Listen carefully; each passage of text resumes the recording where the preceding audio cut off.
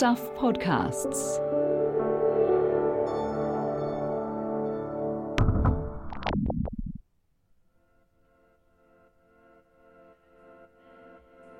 Hi, I'm Michael Wright and welcome to The Long Read from Stuff. This episode is called A Solitary Murder. It's written by Stuff's Dunedin correspondent Hamish McNeely, who joins me now by phone. Hello, Hamish. Hey, Mike, how are you?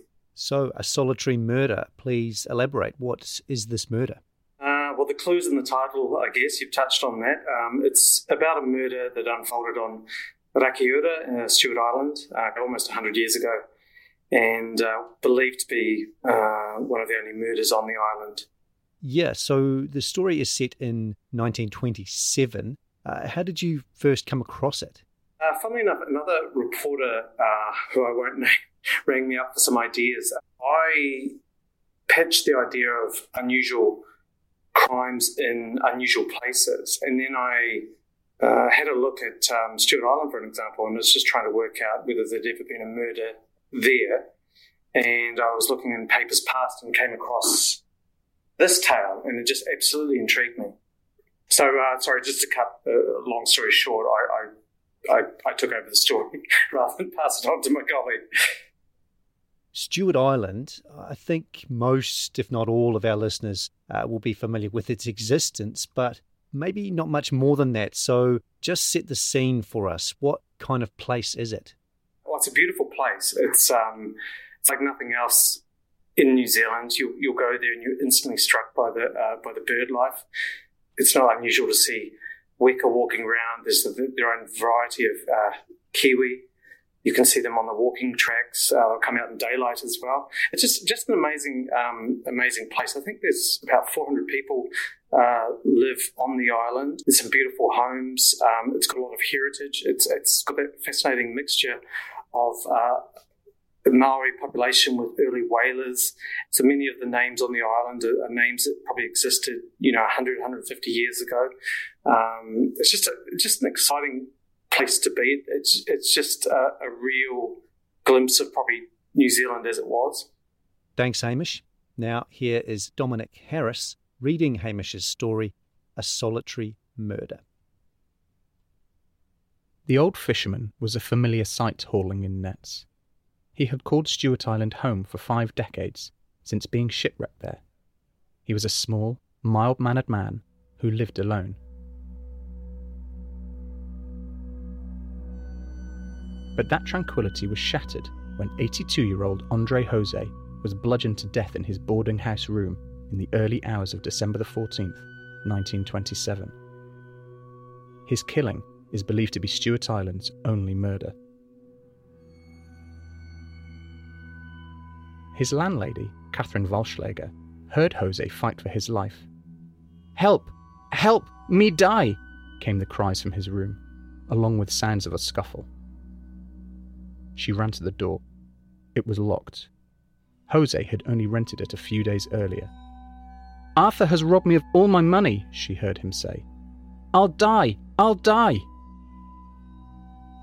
Walschläger told Jose she would go next door for help. Her screams of murder roused her neighbour, John Edwards, into action. The pair returned and found the door still locked. Whoever was inside the room had barricaded themselves in. Eventually, Walschläger and Edwards were let in by a man wearing pyjamas and a blood-spattered oilskin coat. "Do you see any blood on me?" he asked them. The room was a mess and there was no sign of Jose. They told the man to leave. Walschläger lit a candle for Jose and left it at the door in case Jose was able to leave his room later that night. By morning, the candle was gone.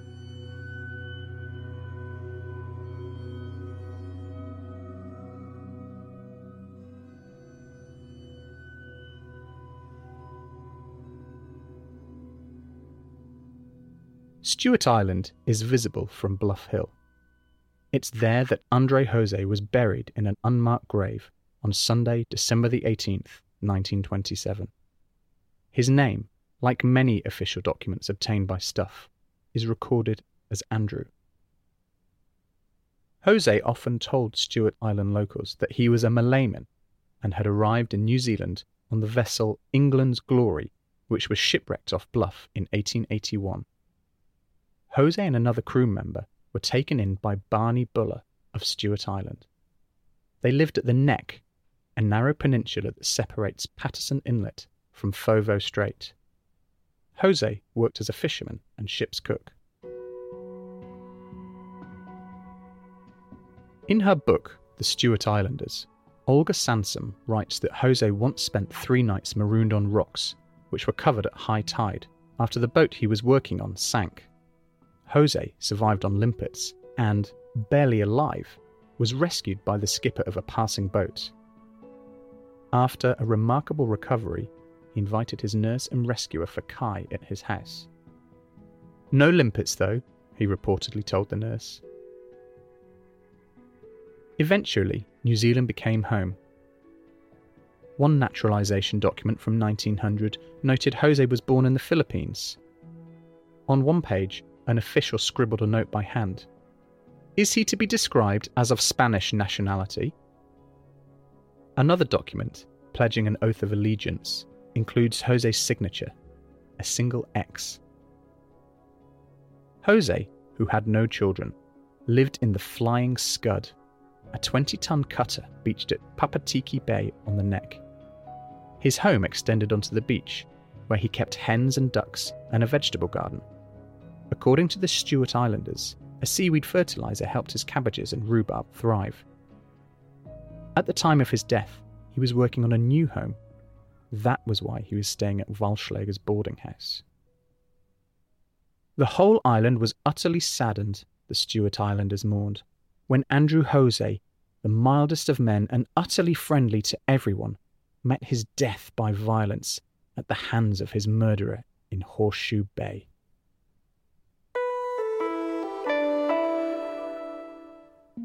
Hi, I'm Carol Hirschfeld, the head of video and audio at Stuff.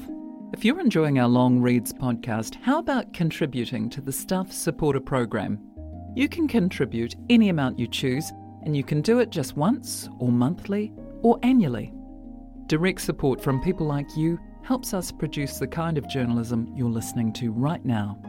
Go to stuff.co.nz/support. "Shocking crime. Old man done to death," read the headline in the press newspaper. The motive for killing Andrew Jose wasn't immediately clear, but the likely culprit was. Arthur Victor Valentine, an accountant with the Bluff Harbour Board, who had been staying in another room at the boarding house. He was the pyjama-clad man Walschlager and Edwards found in Jose's room and ordered out.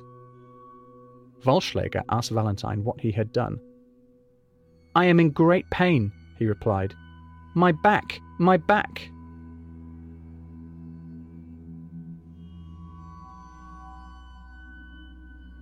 The savagery of the crime was only uncovered the next morning. Constable Arthur Woodley was one of the first to enter Jose's room and was confronted with the same mess Walschlager and Edwards found the night before.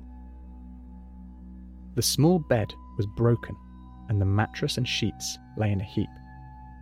Woodley peeled back the mattress to find Jose lying in a pool of blood. Quite dead, as he later told an inquest. Woodley sought out Valentine. The lodger, a World War I veteran, injured and found unfit for service, appeared nervous and excitable. "The Germans came up early this morning," he said. "I heard Andrew call out, 'Help! Help!' I went upstairs and he turned on me." "I had a sort of delusion," Valentine told another officer. "Andrew hit at me with a board. I hit him with something." Woodley asked him why Jose would turn on him. Valentine did not reply. As the policeman detained Valentine, he noted a small, blood-stained Manuka log, the charred remains of wood and a pillow by the door, and kerosene in the room. Valentine was transported by tugboat to Bluff, where a large crowd had gathered. he was taken to jail and, according to one newspaper, served a meal. He sat down and ate it quite calmly and with apparent indifference.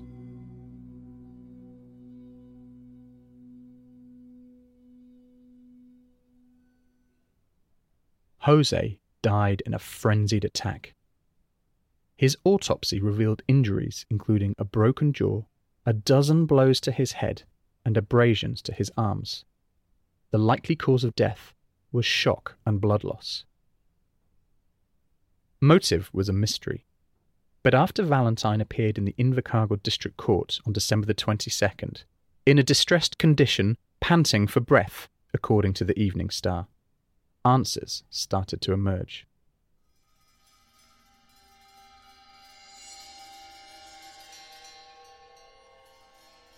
On December the 1st, 3 weeks before the murder, Valentine had been found inside the office of the Bluff Harbour Board, unconscious with a wound to his head. A weight taken from the nearby drafting office, the apparent assault weapon, was found near his feet. Some £240, wages earmarked for dredge employees, were missing. Valentine went to Stewart Island to recuperate from the attack. He was well known on the island, visiting weekly aboard the SS Teresa Ward, where he worked as a purser. There he met Jose. The two men had history. Valentine looked after Jose's financial affairs and had gone to the island with the stated intention of buying property from the fishermen. A later inquest held on Stewart Island heard that Jose had acquired £350 from the sale of a property in Bluff. He had engaged Valentine to invest £200 in Bluff Harbour Board debentures and loaned Valentine the remaining £150. It further heard that Valentine was not holding any Bluff Harbour Board debentures for Jose. In fact, he had disposed of them more than a year earlier. The loan, made to Valentine on behalf of his brother, was set to mature in 1928. Jose became worried about his money, particularly after hearing about Valentine and the robbery. Friends advised him to go to Bluff. He was about to depart when Valentine arrived on the island. Catherine Volschlager told the inquest Jose and Valentine arrived at her house on December the 10th. Valentine asked her to put them up, telling her that Jose would pay the board. On December the 13th, the men played cards together and went to bed at midnight. Valentine was in a room at the front of the house, and Jose in a room upstairs. The inquest jury found that Jose met his death at about 4 a.m. on December the 14th through shock and loss of blood by injuries received by the hand of Arthur Victor Valentine.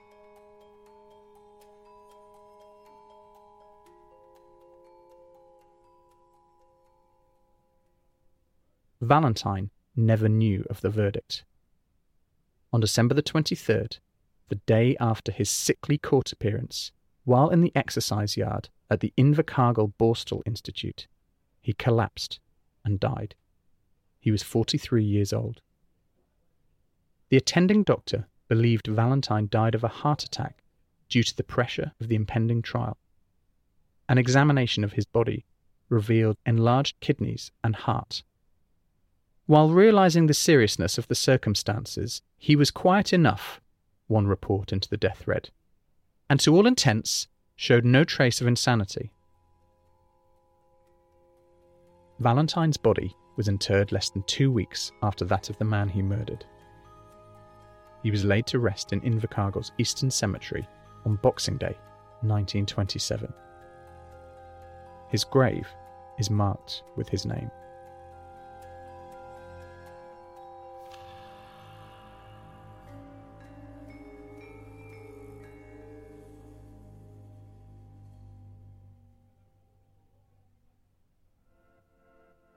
That was A Solitary Murder on the long read from Stuff, written by Hamish McNeely, read by Dominic Harris and produced by me, Michael Wright.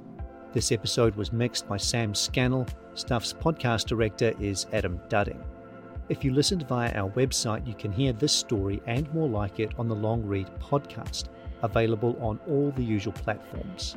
If you liked what you heard, please give us a 5-star rating and a review. It helps other listeners find us. Thanks for listening.